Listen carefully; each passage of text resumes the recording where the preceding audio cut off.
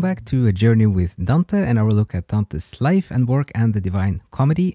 And in this episode, we're going to look at the first 4 terraces of the Purgatory Mountain as like an overall view of the terraces, the first day after they go through the Gate of Purgatory, and some of the nature of the process on every terrace, and then also some of the highlights and major points, and also kind of the beautiful poetry and the themes from this part of the book.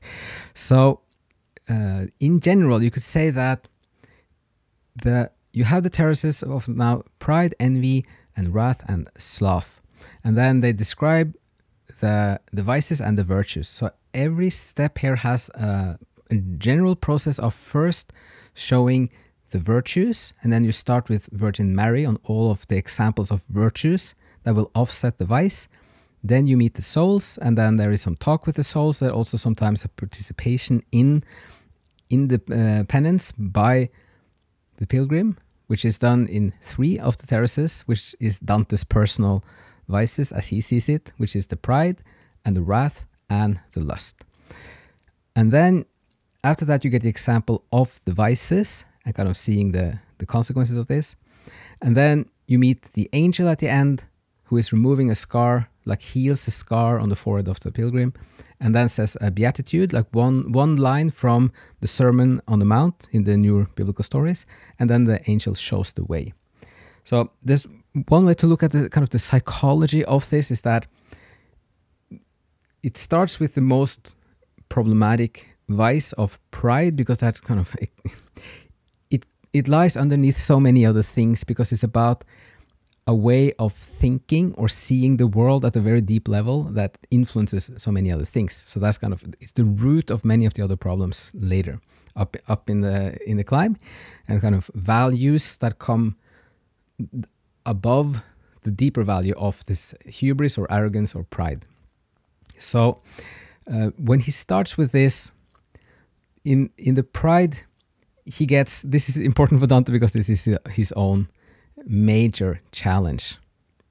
So in this one, you get this, one of the main points here is, it's a bit complicated, but to offset the pride, you need humility. But it's not a humility that is kind of a self-enforced restraint, that the thinking feels on top of everything and encapsulating everything, but still kind of putting itself down in an act of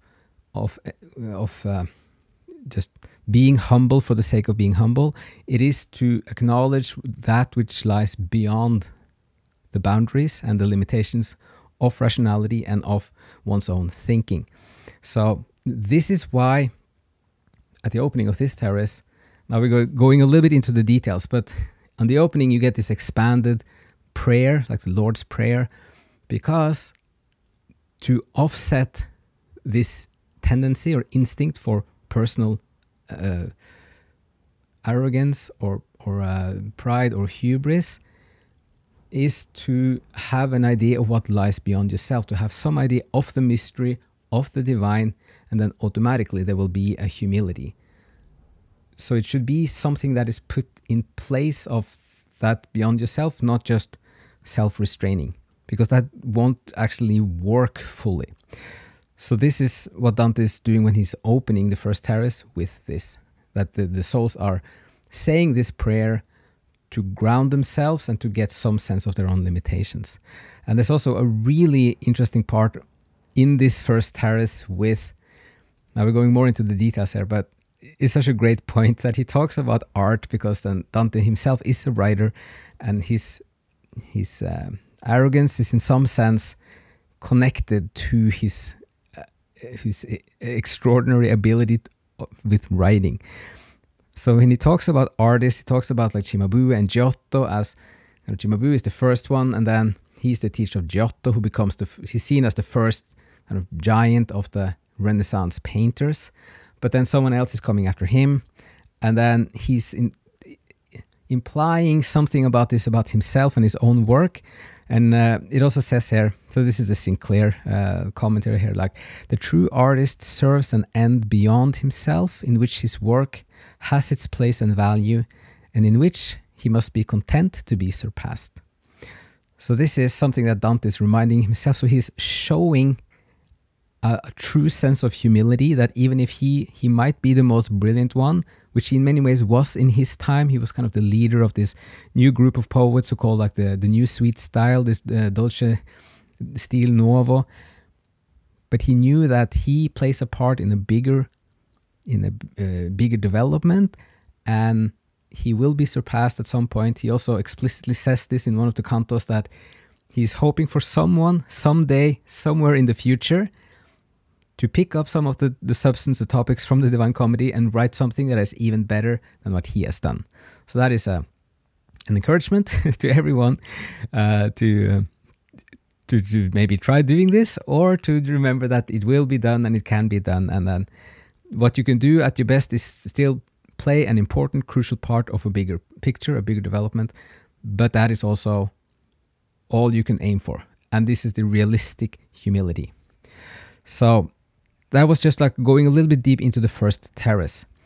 But it's also interesting to see the psychology of this, the process of every terrace, because it is like first understanding a bit of the nature of the topic, in this case like the pride and the humility, and then going deeper into it, and then suddenly you might have some like these aha light bulb moments, and then you understand it more deeply, and then it will kind of have ramifications everywhere in your psyche because you will understand yourself and your thinking and your instincts and the world differently.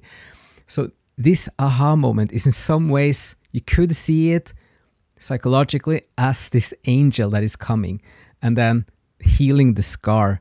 So it is a metaphor of this sudden kind of brightness in your mind, that you have understood something and it will change you.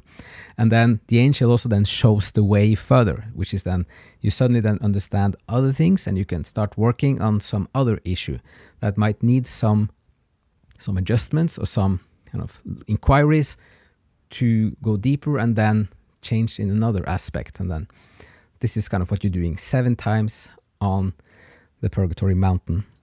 And then just a couple of more examples. We talked now a lot about the first one. The second one is also really great with envy, because it explains both the roots of envy as having misplaced value, but it also says that the healing of this misunderstanding of misplacement of values, putting them more into the spiritual good, for example, will create a fellowship that is just mutually reinforcing each other. And if one has more of the divine love, for example, as Dante is describing it, as one of the parts of that, will just amplify, and there will be no envy involved, because you're a community. And then if one grows spiritually and has more of the good, it will benefit everyone. So that is a really way of turning the healing of one kind of mistake or misunderstanding or misplacement of something into something that is very positive, generative, and growing. And then one last point about the terraces with the fourth one, the sloth, Acadia. It could be helpful here to see this not as kind of earthly life laziness, but as the spiritual laziness. One of the arguments there is that it might be too late. If you wait too long, kind of the metaphorical train might have left the station.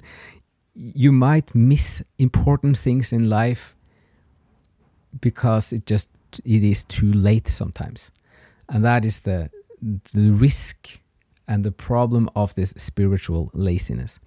So it's more of what you're doing inside, and if you are trying to understand things more, or trying to have some discoveries or some growth or some journeys or explorations in it, because that is both a way to something helpful, inspiring, more quality of life, a better experience of everyday life as well, but also the lack of it could have more long-term consequences of just missing out and being too late for things. So that's motivation and a little kind of support in that one to just keep going and keep doing the work, as Dante says so many times that is hard sometimes in like the mountain, but it gets easier from the beginning. And that was about 10 minutes. Just a final little thing there is that the theme of renewal, rebirth, creativity is also everywhere in the Purgatory. So when Dante talks about new artists coming and surpassing the other ones, he's just reinforcing this theme that this is the process of renewal in itself. It's something great, shining, bright, vital, sunny, and is kind of blossoming and growing, and that is how it's working. And then seeing oneself as one bit of that process is a great way of, an inspiring way of looking at life in itself. So with that, we're going to stop this one. Hope some of this was helpful and interesting, and see you again next time. Thank you so much for listening to A Journey with Dante. If you enjoyed some of this, you can listen to the other episodes or also go to our YouTube channel, which is called A Journey with Dante. And you can also support us and get extra materials at patreon.com/ancientworld. Thank you so much for listening, and see you again in another episode.